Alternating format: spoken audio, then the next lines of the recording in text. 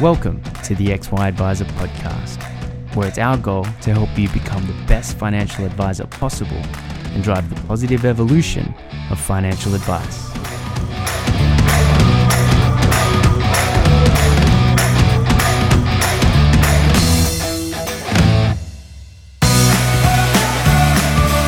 Established in 2017, Goodmans creates sustainable investment solutions for advice professionals and retail customers. Focusing on tools that help customers engage with sustainable and responsible investing, the goal is to play a key role in redirecting capital to environmentally sustainable, socially responsible, and ethical business.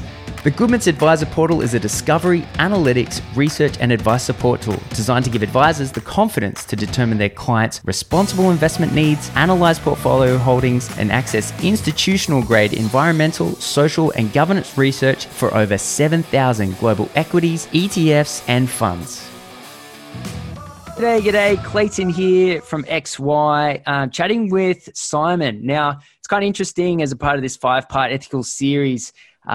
Everyone keeps telling me to speak to you and your association. So I'm really excited to have you here. I guess before we get started into, everything that is ethical investment, can you tell us a little bit about yourself? Where's your background from and how did you end up here? Sure. I'm pleased to be here and I'm pleased that they're talking about our organisation. That means we're doing something right, hopefully. But yeah, I kind of ended up in this field as I hit university studying economics, right? And I was sort of doing economics going, why am I doing economics? I'm not really sure why I do economics. But I had a real passion for the environment. And funnily enough, about 20 years ago, I found myself on this 48-hour bus trip up to Kakadu National Park. And I was there with a bunch of university students and we were going to join a blockade at a proposed uranium mine in Kakadu. Oh, wow. Would I know the name of it? Yeah, it was the Jabiluka mine and it was quite a big campaign at the time and there were thousands of people went up there. And basically in my mind, it was just all wrong on so many levels. It was going against the traditional owners' wishes. It was in the middle of this World Heritage National Park and it was uranium that was, really dangerous. And I thought, why the hell are companies making these decisions to be investing against the wishes of Indigenous groups? And I left there thinking, well, it's really great to protest. It felt really empowering. But then again, it felt like not many people could really hear us because we were out in the middle of nowhere yelling out chants and stuff, which was fun. But I kind of came back going, well, I really am going to have to understand how it is that decisions are made in the corporate sphere that can lead to what I consider to be really unjust outcomes. And so I kind of went back to economics going, okay, I actually need to figure this out. I need to study finance. I need to understand economics. And so I kind of committed then to go back and really understand that and try to weave together sustainability and environment and economics into a job that might one day pay me something, which was good. And so I spent a few years doing a job that didn't pay me much at all, but exploring some really interesting areas. And that's kind of where I found myself today, in an area where I'm kind of working with the finance sector and helping the finance sector to understand how these sustainability issues can impact on portfolios and economics and outcomes from both a very material financial kind of investment returns perspective, but equally from a kind of environmental sustainability perspective as well. So now I work with the finance sector across superannuation funds, banks, fund managers, financial advisors. Wow. A huge cohort of them who manage outrageous sums of money, really. Like our members combined manage something like $9 trillion of assets globally. And I'm working with them to understand how should they think about sustainability issues, environmental issues, human rights issues, etc. Yeah. And I need to be able to talk about that both in a how does this impact your investments from an outcomes perspective, but also how should we be considering our role, our really significant responsibility by directing that capital across the market and across the economy, because what we know is the way that money is invested and who's it lent to or not lent to is shaping the world we live in today. So there are decisions being made every day that will determine the shape of our future and our clients' future and our children's future, et cetera, et cetera. And so it's really about trying to help the finance sector to understand that from both their sort of financial obligations perspective and their broader moral responsibilities perspective. Yeah, the thing that I find really interesting about ethical investments is,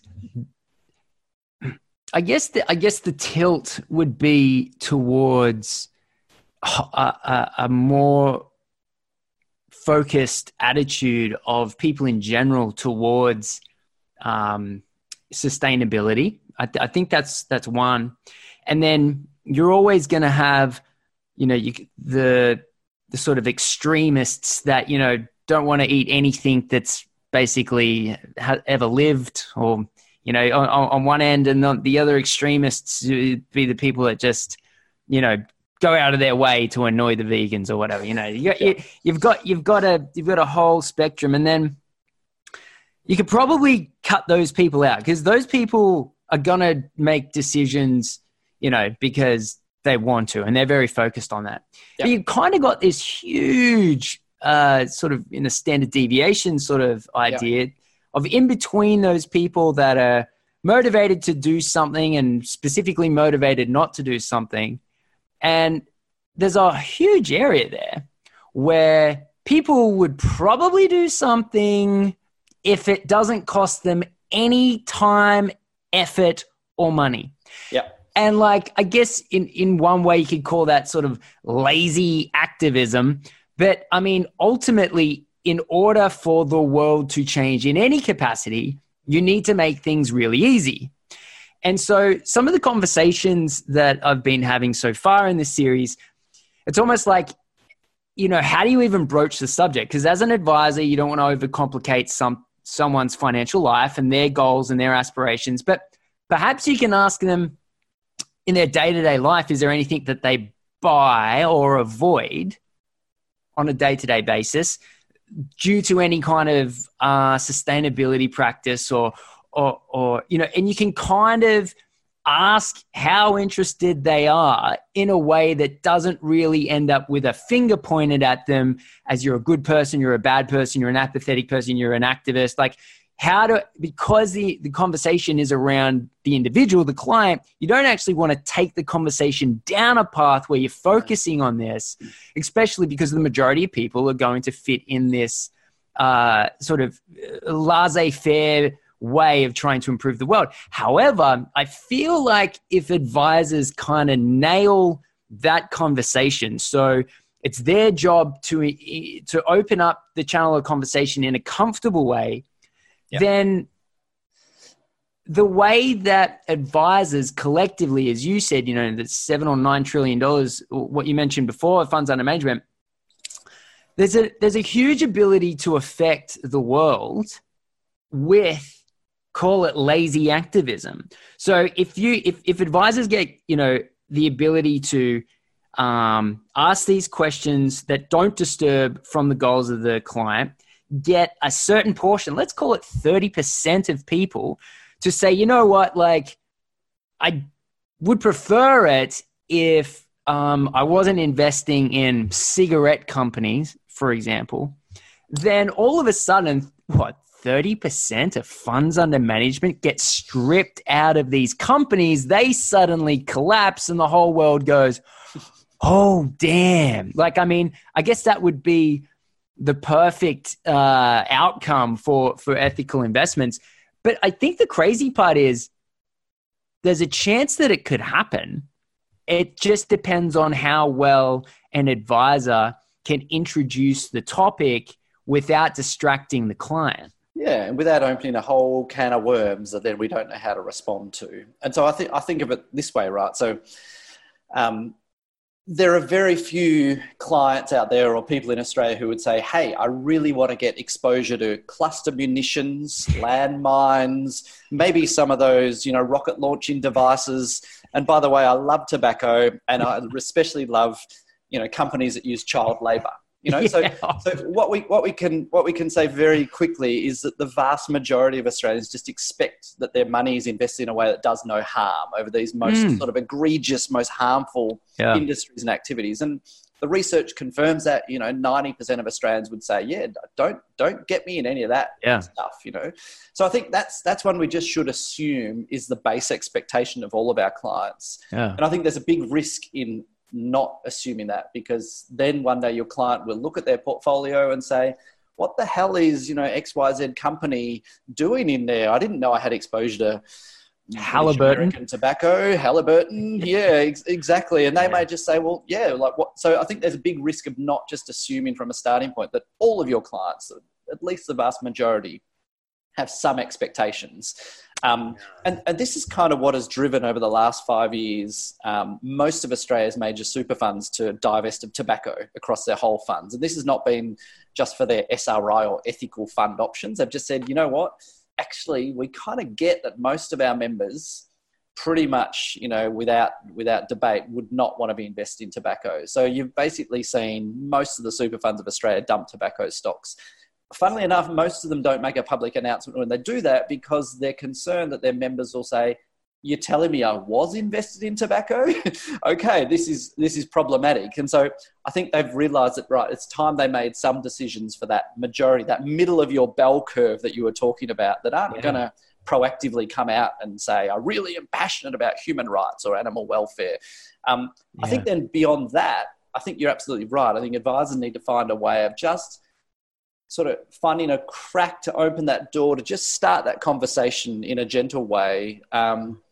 I often say to advisors, like your clients aren't coming into their meeting with you and thinking, well, today I'm going to talk to you about my passion for animal rights. Like that's absolutely not, but that doesn't mean that they absolutely would not want to be invested in a company that is doing animal testing of its products. So I think you need to, in your discovery process, or what a Canadian last week said to me, is your KYC, your know your client process, is gently ask some of those questions. Like you said, are there some areas you're really passionate about? Are there charities you do volunteer work for? Are there some, issues that you support, or through your charitable giving, for example, that you may not want to be supporting with your investments? And I think it's really important just to open that discussion. Because we also know from our consumer research that about 2/3 of Australians tell us they already expect that their financial advisor would be taking into account their ethical and values-based preferences. And so I often say to advisors, hey, for your next 20 client meetings, why don't you just ask that question and see whether your clients have an interest or areas they would not want to be invested in, or because I think many advisors will say to us, well, not many of my clients ask the question, so I don't really think there's much of a demand there. And I would say, I would flip that on its head and say, well, that's a really risky position to take as your advisor, because they may not ask the question, but they're not coming to you thinking they're going to chat about their passion project today. So I think joining the dots on behalf of your clients is really important. I also feel like this is an area where a financial advisor can build a much deeper relationship with a client as well. It's like, wow, imagine doing that, managing their money in a way that helps protect their retirement and save for them in a really, really great way, but also manages to do that consistent with your clients' absolute passions and strong values and convictions. Like this is an absolute win-win from a client-advisor relationship. And I think this is something that no algorithm or robo-advice platform is ever going to be able to replicate that, So I think this is a really great way to really work closely with your clients to help them sort of both tick off both their investment outcomes objectives and their values alignment objectives. Yeah. Well, I think the whole point of someone getting an advisor is actually a very self-centered, in a good way, because that is the value of advice, is that most of the time we don't get to really focus on what it is that we want out of life, sort of now, 5 years, 20 years, 50 years in the future. There's not a lot of time, we're just sort of dealing with, I've got to get this report done by 3 p.m. tomorrow. And so advice is a really beautiful thing that's purchased, and the result is sort of this unequivocal focus on the person who's purchased it. And that is there's nothing else like that in life. I'm so bullish on it, on human interaction and human advice. And I think it's the best thing that someone can buy. And yet there is a conversation you just mentioned, was these super funds aren't mentioning the divesting from cigarettes because they're going to sort of stir the nest. And I think that's a really, really sort of insightful point in that because it's so focused on the individual, as a good advisor, you don't actually want to distract from that. You don't want to bring it up. And it is true that when someone's really passionate about something, they can sort of mention it to you. And I totally respect that point of view. And I guess how to get the most out of an ethical investment philosophy is probably just that really easy singular question of, in your day-to-day life, are there things that you're skipping or avoiding or purposely using because of any kind of ethical sort of environment engagement? And then they can say yes or no. And you're probably going to pick up a huge amount of people, right? So like even before Woolworths got rid of plastic bags, it was, I guess, a really sort of simple question would have been, do you take a reusable bag when you go shopping?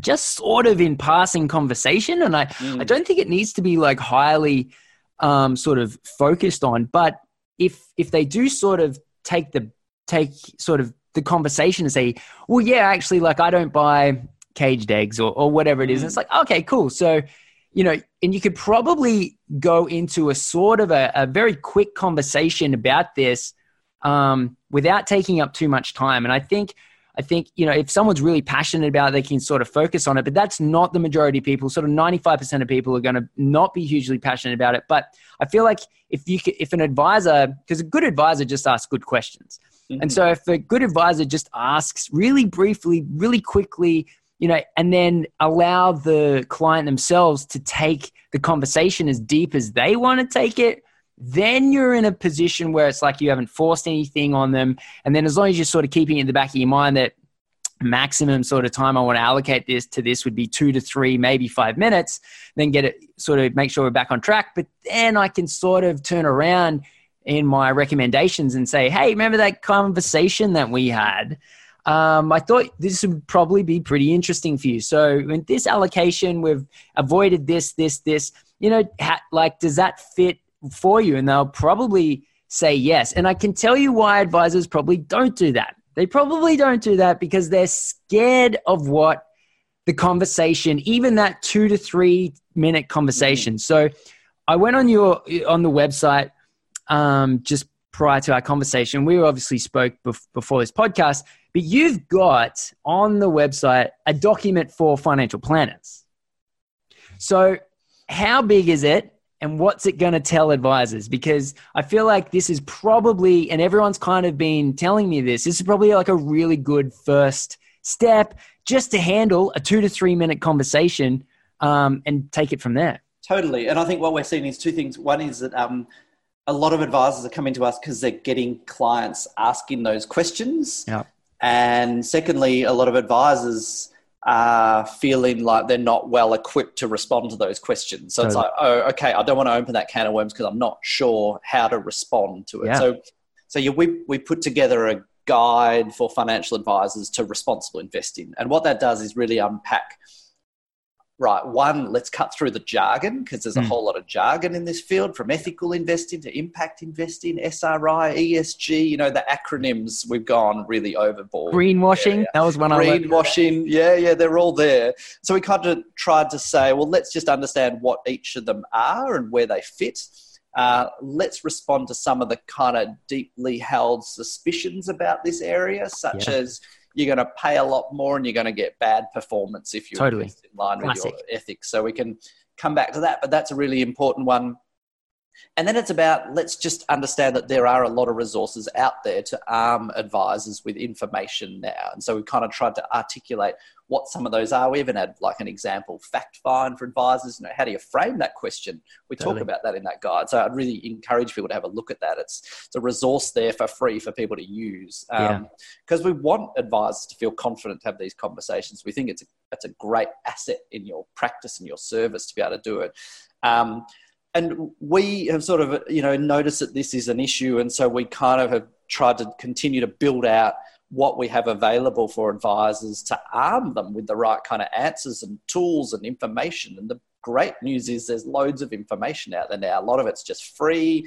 There's information you can go to. There's, even if you noticed recently, you go to Yahoo Finance and at a stock by stock level, you look up an ASX ticker and it has sustainability data next to a particular company. So you can understand whether they've got good environmental practices or bad. And then, you see all the rating sort of funds from different fund rating agencies who now have their little green globes or their star ratings. So there's sort of this plethora of information entering the market. And one of the things we do is, and it's responding really to your point about the greenwashing, is because this has become such a big thing, this ethical investing, it's become sort of a bit of a, it's really popular. We're seeing a rise in interest in it. So as a result, loads of fund managers are bringing products to market. And so one thing we've done that's really important is in the same way that, organic produce have their little trademark logo that certifies it, or free range eggs have certification, or Green Power has certification, or sweatshop free clothes.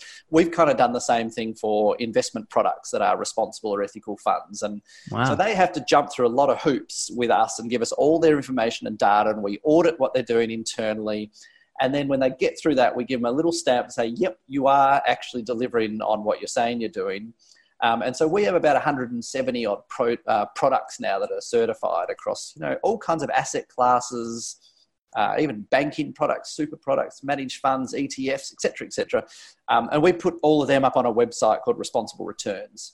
And Responsible Returns is a nice little portal where you can sort of go to this great little search all function. Then as an advisor, you can go, right, well, I'm looking for a global equities product. What's there? Or I'm looking for something that excludes fossil fuels. What's there? And it kind of helps people to say, okay, actually today there are some really interesting products on the marketplace that fit different needs of different clients. So we're kind of trying to fill a bit of a gap to arm advisors to be ready to answer those questions, because we want you to be engaging in those conversations. And we think that today, compared to 5 years ago, there's a lot of products and answers and information and data and great information for advisors to be well armed and equipped to have that conversation. We think it leads to a much better conversation. Here's a question. I don't want to put you on the spot. It's an economic question, and I know you've got a degree in it. So, but do you have sort of any idea of funds under management growth in the last 5 years? Like, is that sort of data that's available? Totally. So the industry's effectively tripled in the last 5 years. So we're now sitting at nearly half of all professionally managed assets in Australia are managed under responsible investment commitments. So that's about $1 trillion of managed funds in Australia. Globally, we've kind of grown substantially to reach about 25% of all professionally managed funds globally have some commitment to responsible investing. Now that's kind of they're the key words there though, like some commitment to responsible investing. And so within that, there's a whole lot of different approaches. The biggest chunk of that, actually, what's really encouraged this strong uptake in such a short amount of time is what we talk about as sort of ESG investors. And ESG is environmental, social, and governance. And this is really a big chunk of the investment community that get and understand that these issues that we call the ESG, they're the issues that don't tend to turn up in the financial statements of a company report. They're the issues such as whether a company manages its internal culture and conduct, or whether it actually, has tailings dams that collapse, or whether it underpays its wages, or whether it, pollutes the environment. These are all issues that we know today actually drive share market performance and company valuations. And the challenge is that these aren't the things in the financial statements. So to really understand a stock and choose a stock and invest in it, you need to understand a whole lot of broader context than just what's in the P&L. And so this is sort of the ESG, and this is a big chunk of that whole market uptake. And it's actually not about ethics at all. It's just about good investment practice. And really, we've got a majority of the market now in Australia who just understand that for me to deliver good investment outcomes, I need to understand all this sustainability stuff that traditionally would have been deemed non-financial. But today we know it's so financial and it's so core to what's moving markets. A much smaller portion of that, $1 trillion in Australia, is what we'd call our ethical investment. So that is investors who are really investing in alignment with values or targeting more sustainable companies or trying to do impact investments. And so although it's a smaller part, it's really grown quite exponentially in the last 5 years. Yep. We had a bit of a goal to grow that really fast. So we kind of work really hard to promote it and build awareness. And really in the last 3 years, it's gone from about 2.5% of the market to 12% of the market in about 3 years. So 12% of the market. Jumped in that amount of time, proportionally sort of times 4 in 3 years or so. And that's really about consumers starting to go, hey, I didn't know I could actually ask for my super fund to be invested in really cool stuff and avoiding really harmful stuff. That is a huge growth. Yeah. 4% to 12% of the market in a handful of years. Yep, that's right. It's exciting. And I think this is kind of snowballing because awareness is building. More and more Australians are asking for it and asking questions. Their super funds and their advisors and their banks. And it's sort of self-perpetuating now where we can expect this to continue. And the other thing that's really leading is we've got kind of 20 or so NGOs out there in Australia who are telling their members to hassle their banks and their super funds and to divest of fossil fuels and to invest in this and avoid live animal export. And so you've got this whole constituency in Australia being armed to direct their interest and campaigns to the finance sector. And so that's only going to continue to accelerate it. Yeah, there's an ethical, I'm pretty sure it's just called Ethical Super. They've been around since, I believe, the late 80s or something like that. And they've been around for a long, long time. I'm pretty sure there's been a massive uptick in their membership recently. Absolutely. So that's a fund that, was a very small niche fund, Australian Ethical, and has really swelled to become quite a significant size fund. Yeah. And I think they just do a really good job of talking to Australians about the issues they care about, as opposed to starting the conversation from the perspective of issues that many of us find quite mundane, such as risk return profiles and default products, and they use that as a gateway to get people engaged with their money and their finance. And I think that's great. And we're seeing a significant enough group of new funds, super funds, fund managers enter the market with really cool products that do great things. And they're starting to take up market share, and it's starting to sort of, I call them the punks and upstarts because they're kind of they're the new guys on the block, but they're getting enough traction because a lot of people care about this and a lot of people want their finance investments, their investments to be aligned with, doing some good in the world. And so this has become big enough that it's really having an impact on the big guys too. So the big funds out there are having to respond and either bringing out new products or strengthening their products or talking more about their position on climate change or human rights or gender on company boards or all of these issues. And I think it's having a big impact that's reverberating across the financial services sector. Yeah, it's something with 400% growth just sort of tells you that it's no longer a background noise. And I guess that's why we're doing a series on it. You mentioned before how when these funds come to market, I think you mentioned something around 120 of them. How many of them get through your audit, and how many? That's a good question. How many have failed the audit? I guess. Yeah. So we have about 170 products certified, and what happens is a lot of them come to us and put their product forward and say, "I want to get certified," and we go, "That product's not good enough to be certified." Right. What you'll need to do is go back and actually have really good processes in place and really be clear on articulating what you're doing and not doing. And you're going to need to update your PDS or your information memorandum and come back to us when that's done and we'll look at it again. And What's really interesting to us is that, yes, there are some that just go away and never come back again, but more frequently, these fund managers actually seeing that there's value in doing this well.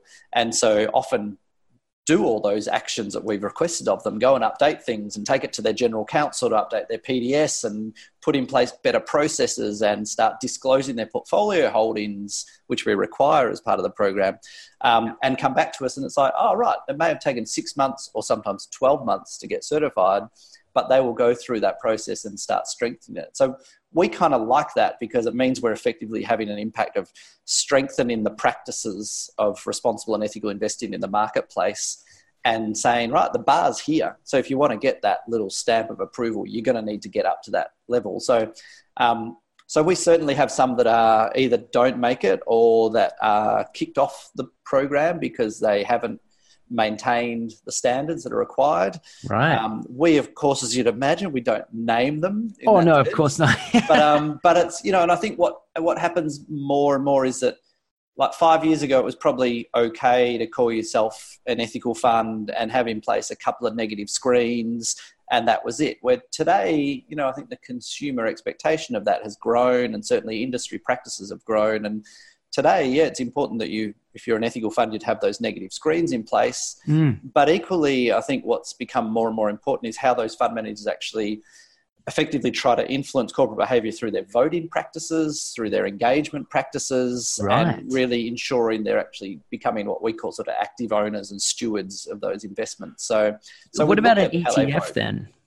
Yeah, well, that's because an ETF is, I guess, specifically not active. So it's an algorithm that sort of trades. Is it capable? Is it an option for an ETF then to be ethical? Because obviously an ETF is not going to make a vote.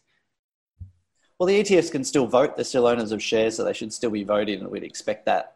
Sure. But you're right. I mean, it's a passive natured fund, so they're not going to be out there actively engaging with every stock they own. Yeah. It's interesting. Some of the governance structures in place are quite good with some of these ETFs. So they might have a sustainability advisory committee that helps them to stay on top of issues, for example. And so you'll see some ETFs will add another exclusion in place because a particular issue that wasn't an ethical issue has become an ethical issue.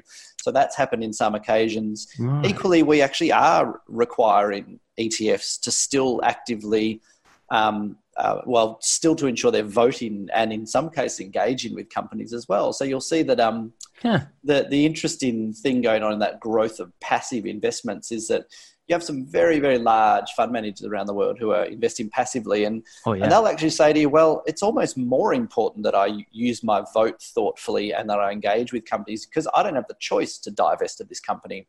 So actually my future performance is tied with the success of this company. So the big BlackRocks and Vanguards of the world, they'll tell you, well, actually we're quite active and proactive in this space because we're going to own this company come hell or high water for a long time. And so we want it to succeed. So we kind of make sure we maintain that kind of focus on ensuring they're delivering on that as well. But it's a tricky one in that sense. No, but okay, that totally makes sense. Yeah. So I guess I was extending the active or passive investment philosophy to, I just assumed how active or passive they were with their voting as well. But I mean, what you've said makes a lot of sense. If something's, number 80 in the S&P 500, then it's probably going to be there for a while. So they're never going to get out. They're stuck there essentially. So may as well make that vote worthwhile. That really does make a lot of sense. So the big guys are really sort of, flexing their muscles and pushing their weight around in this stuff. And you're seeing they, will own big chunks of companies. So they're in there actually having meetings at a board level and saying, well, we're not happy with how well you're preparing yourself for the Paris Agreement, net zero emissions by 2050. We want to see your plan. How are you going to operate under the lower emissions pathway? And, actually we've got a modern slavery bill in Australia now. So how are you maintaining that your supply chain is not using slavery practices in some way, shape or form, because that'll end up in a policy and fines for your company. So we kind of see them being quite active in terms of how they're engaging with companies and trying to influence corporate behavior in that way. Interesting. I'll ask somewhat of an interesting question, which is who decides what's ethical? So the Paris Agreement, for example, there's a part of me that goes, well, the requirement for China and India wasn't there. So and being the biggest polluters, you know, and we're not putting sort of any pressure on them, is, you know, and I kind of sound like maybe I looked at this a bit too much, but I always thought that it was overly soft on arguably the biggest contributors to pollution. So I kind of looked at it and went, well, why are we agreeing to that? You know, it's kind of hilarious. My wife is from Finland, and in Finland, they've got 4 million people, 4 million people, right? And they talk about not eating meat and milk, and you know, that, like, their focus on the environment is so high, and yet they have absolutely zero impact on the environment as a whole. So I always go, like, who decides what ethical is? Is it ethical to back the Paris Accord because there was improvement, even if it wasn't everything we wanted? Or is there people out there saying, actually, you know, that's not enough. We need more. Yeah, it's good. When we talk about ethical investing, you know, the criticism you often hear is, well, whose ethics? Who the ethics are you choosing? And, right, yeah. And, you know, everyone's ethics aren't the same. And so I think to some extent, yes, that's true. I always think that to a large extent, though, you know, the fact that 195 countries have signed up to an Ottawa Convention against cluster munitions and landmines, and that you've got conventions internationally on labour rights, and you've got agreements at an international level where you've got all these countries have signed up and agreed to them. I would think that's a pretty safe universal baseline for a starting point on those industries that we could pretty safely and uncontroversially say, yep, it's not a good idea to use child labour. You know, that's more a norms than an ethics in a sense. It's like it's a societal expectation that would be the case. And so I think the starting point there is there's a lot of safe space for us in ethical investing. You know, a lot of non-controversial decisions that we can make to say that's just should be out of portfolios. You know, There might be a few people who want to get overexposed to child labour and heavily weighted in that area, and that's fine. They can go and find a vice fund and tilt towards those stocks, you know, and they exist, just so you know. No way. But, oh my God. Yeah, there are vice funds out there. But for the most part, that's non-controversial. I think you're right, though. Then there's all these other issues that people are going to feel passionate and going to have different views on how they play out. And so I think from my perspective, I think, well, that's why we have a lot of different products in a marketplace who each can compete for that segment of the market that are all about fossil fuels and climate change and Paris Agreement, or that part of the market who are all about human rights or animal welfare. And so, you know, there's a vegan super fund out there. Fantastic. There'll be, you know, vegans who want a vegan super fund. Unreal. You know, it's not what I need, but it's what someone else needs. And so we kind of say, well, that diversity of product offerings is great. And no, it's not our job as the finance sector to go and make big judgment calls about the ethical values of Australians. That's not what we're employed for. It's not what advisors are employed for. Quite frankly, you'd have to argue the finance sector is probably not well placed to be making those kind of judgments right now, to be frank. But I think there's safe territory for us that's sort of irrefutable kind of ethical values that are quite universal. And I think we start there in that safe space. Yeah. And then, sure, we can have big discussions around the value or not of the Paris Agreement and emissions reduction strategies, and it's kind of the tactics we take and the responses we take in terms of responding to that. And that's kind of when we get down to discussions about, right, fossil fuel divestment. Okay, does that mean you just exclude coal mining companies, or is it coal electric producing companies, or is it oil and gas companies? Is it metallurgical coal, i.e. that stuff that makes steel, which is very hard to substitute for? Is it the train providers that transport the coal from the mines to the ports? Is it the ships? Is it the bankers who finance? You know, totally. So for us, we look at fossil fuel divestment and say, well, you know, of the products we have certified, there's probably 30 that have fossil fuel screens in place. There's probably 20 different definitions of what that fossil fuel screen is. And so from our perspective, as long as these companies are not misleading their clients and have been really clear as to where they draw the line, then that's probably okay. That said, I think we need to, you know, have the bar sufficiently high here. But But yeah, I think it's really, really important that the finance sector is very clear on what they're doing and not doing from an ethical perspective. So for a long time, we've had a bit of ambiguity sometimes on some of these exclusions. They might say we exclude uranium where it only contributes, over 20% of the revenue of a company. And so, right. You've got a big miner like a BHP, for example, where they have one of the world's biggest uranium mines at Roxby Downs, but it only contributes in BHP's massive amounts of revenue. It only contributes about 5 to 10% of their revenues.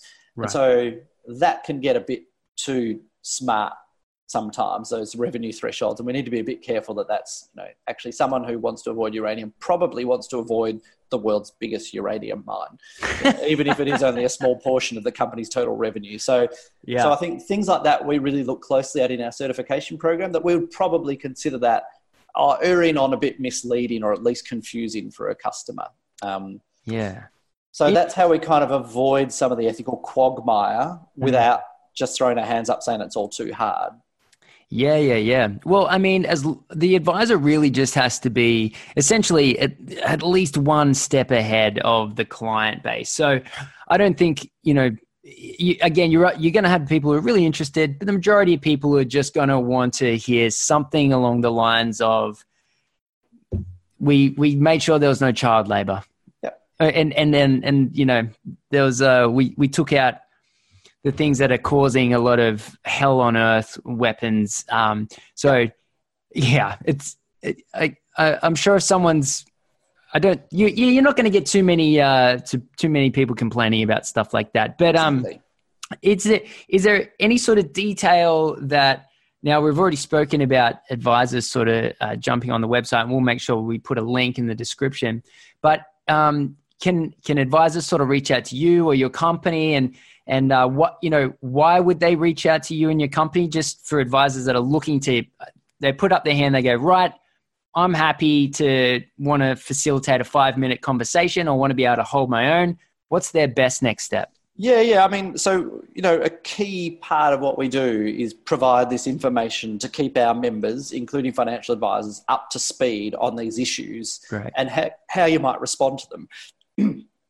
So we're constantly providing information, running webinars, events, etc., for advisors and fund managers and super funds in our membership to keep them right up to speed on this stuff. I mean, we have a lot of advisor members and wealth management firm members because they want to understand, they want to be keeping up to speed, they want the best information.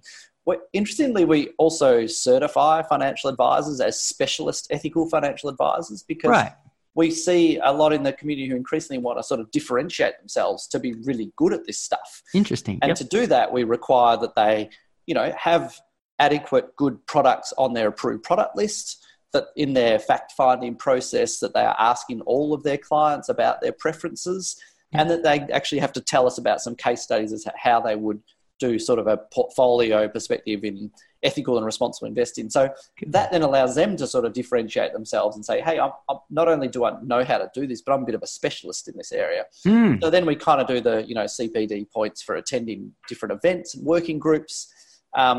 We also have a neat little sort of find an advisor tool on our website. So we find advisors get a bit of flow through of traffic and clients through that, because we're receiving a lot of those inquiries from clients ourselves saying, where do I go? The common question to us is, I told my advisor I'm really passionate about climate change, or I wanted to avoid something. And he said, well, leave that to your philanthropy. I'm managing your investments, And so we kind of say, well, actually, there's probably advisors out there who can do a better job than that. So let's, let us help you kind of find them. Right. Yeah. Our job's to keep our members right up to speed on this information, let them know what products are coming through as certified, give them briefings on some of the products. And so, coming to us is a great way to keep yourself really well informed of this. We also do have a training course in ESG and responsible investing, where it's sort of an online course that people can do to just get up to speed as to what are we talking about? Why are we talking about it? What does it mean? But I think the starting point is really having a look at our advisor guide on responsible investing, which is just a nice little document that will get that foundational level understanding ready to go. I think one of the main things that we often have found we need to contend with is this perception about performance of funds. Because we constantly get this sense that, they're going to underperform. If we're excluding part of our universe, that necessarily means that we've got a smaller universe, which necessarily means that there's less chance to kind of play with that universe to seek good performance. And I think it's always really important just to note that has been thoroughly debunked in mountains of like empirical research out of esteemed institutions like Harvard and Oxford, and who now conclude actually that considering these issues can really enhance your investment outcomes. And it's basically based on the premise that the companies we're investing in that consider sustainability issues and the ESG issues, these are the companies that are thinking long-term, that are really building businesses with a strategy that's long-term to avoid those big risks of, the fines from governments or the policy changes that restrict their ability to operate. So these tend to be the companies that are performing really well over the long term. And so, so in that same guide, we cite a lot of studies that kind of underpin this, that we're seeing really good performance and outperformance from responsible and ethical funds against their mainstream counterparts and against the benchmark. So I think that's a really key kind of fact for advisors when they're thinking about this too, that the myth of underperformance as well and truly been debunked. Cool. Oh, well, mate, thanks so much for your time. Simon, it's been amazing to have you on the podcast. Is there anything else that you'd like to leave us with? Because we covered quite a lot of territory. I just, the thing I often say to advisors is there is a risk in not thinking about this and not dealing with this with your clients. As much as it's a nice to have, I think increasingly when we know that 2/3 of Australians are expecting their advisor to already be considering this stuff. Polling is one thing. We take it all with a grain of salt. Polling can tell you all kinds of interesting things. Totally. I'll tell you the case study that best exemplifies this to me was about 3 years ago in New Zealand, where a very savvy journalist did an expose on the KiwiSaver funds, the superannuation funds of New Zealand. And on the front page of the NZ Herald, produced exactly the exposure of these funds to nuclear weapons, to tobacco, to cluster munitions and landmines. And there was a public outcry, and generally prior to August 2016, most advisors would say, there's not a lot of interest in New Zealand for this stuff. Post-August 2016, you found nearly every single fund manager over there has in place exclusions, ethical investment policies, the works, because it demonstrated immediately that it kind of, we risk failing the pub test. If you kind of go down the pub and you say, well, are you happy having British American tobacco in your KiwiSaver fund or your super fund? And New Zealand's resoundingly said, no, I'm absolutely not. Like that's abhorrent to me. And so I think there's a risk in Australia that we see the same. We're protected by the fact that portfolio holdings generally aren't kind of being disclosed in Australia, which is pretty worrying in itself. So I would just, encourage people to be proactive on this. And I see so much upside for advisors to engage their clients on these conversations and really have a really deep, valuable relationship with their client, being able to sort of marry both good investment outcomes and aligning with their values. That's just an awesome proposition to be able to offer. Fantastic. Well, again, thanks so much for your time. Pleasure. Thank you very much. Cheers.